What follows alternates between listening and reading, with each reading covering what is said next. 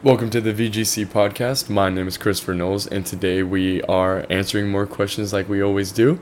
If you have any more questions that you think of from this podcast or any of the posts that we make, then leave your question in the comment section on our Instagram or TikTok at Volleyball Growth Coach, and we will answer it as fast as we possibly can. We're going to dive straight into it. A little bit of shorter episodes now. If you watched the last episode, talked a little bit about that. If you like these shorter episodes, please let us know. We will do more short episodes if you guys like them. If you don't, we will go back to the longer episodes. But until then, we are going to keep it a little bit shorter. So let's dive straight in. Question number 1. Is it useful for right-handed opposites / setters to learn to approach like a left-hander so that they can take an approach for blocking like outside hitters? I would say for just right-handed people in general, don't try and add something that you wouldn't be doing if you weren't right-handed anyways. I don't know if that's as clear, but I would say for right-handed opposites especially, don't think you have to change to a left-handed approach, right? Because the approach is based off of the hand that you hit with, right? It's not based off the position you play, right? I'm a left-handed oppo, so I make a left-handed approach. If I was a left-handed outside, I wouldn't make a right-handed approach and swing with my left hand, right? Because if we think about it, for me, I do left, right, right? And so on that right foot, I'm opening up to getting my left shoulder back, right? So when it's flipped for righties, that approach opens you up to your right shoulder, right? If you just think about it and do your approach, you're opening up and facing where the court is with your right shoulder back, right? If you try to flip that, your body's going to be opening to the left and you're going to try and swing with your right, and that's not going to turn out well. So I would say just be disciplined on finding the best ways to be a right-handed opposite, right?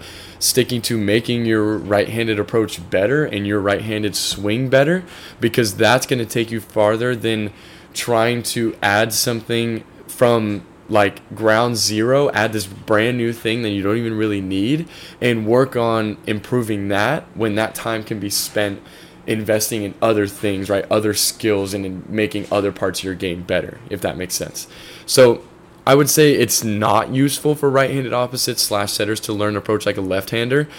The only exception I would see here is setters being able to dump with their left hand or like swing with their left hand if you're like tall enough to do that.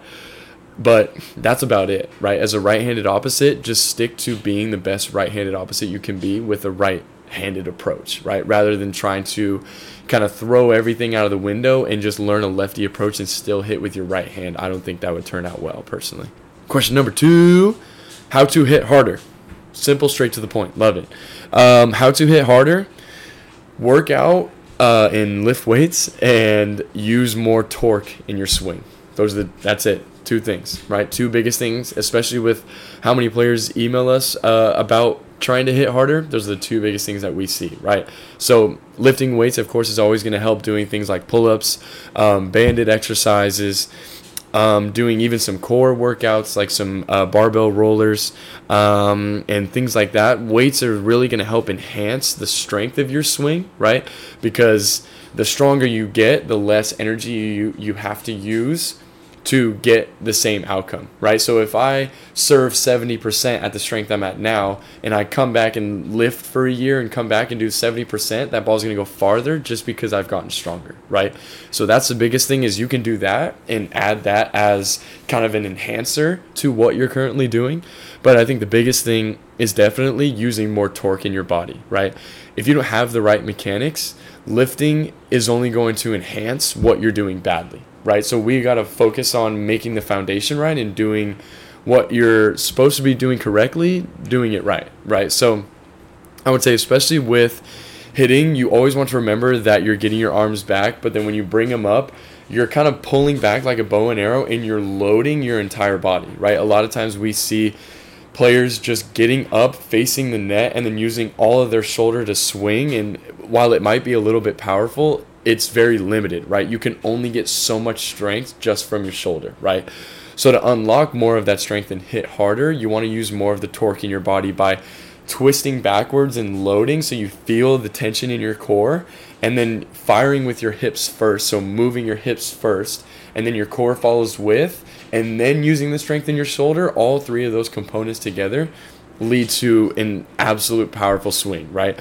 The better you can get your hips and your core and your arm moving in unison as one big mechanism, that is where you're going to see the most power with your swing and the most strength in your swing, and then lifting only enhances that. So that's my biggest take on that.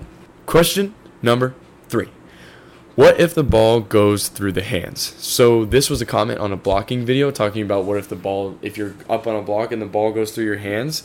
I would say it's two things. One, it could just be incredibly unlucky. I've had it times where I'll watch back on film and be like, how did that ball get in between my hands? And they just luckily swung in between, and it kind of hit in between my forearms and went through. So I would say most of the time it's just a tiny bit unlucky, but the way you can make yourself a little bit luckier is making sure that you're lining up correctly on the block, on the hitter. If the ball is constantly going through your hands, like it's not every once in a while, then that's a skill and trained thing, right? And so a lot of people on the block, they want to put their head on the ball, right? So that's not going to work, because if your head's on the ball, right, then that means your left hand's on the left side of the ball and your right hand's on the right side, and then if they hit straight, it's coming straight at your face, right? And so if it's constantly going through your hands, and that's what's happening, is that you're lining up incorrectly on the ball. And so what we want is having your outside hand lined up on the ball. So for oppos, right, people on the right side, you want your right hand on the ball, basically covering the line, and then your left hand is moving separately, covering the angle, right? So then if you're an outside, your left hand is on the ball and your right hand is moving, covering the angle wherever you need it to be, right?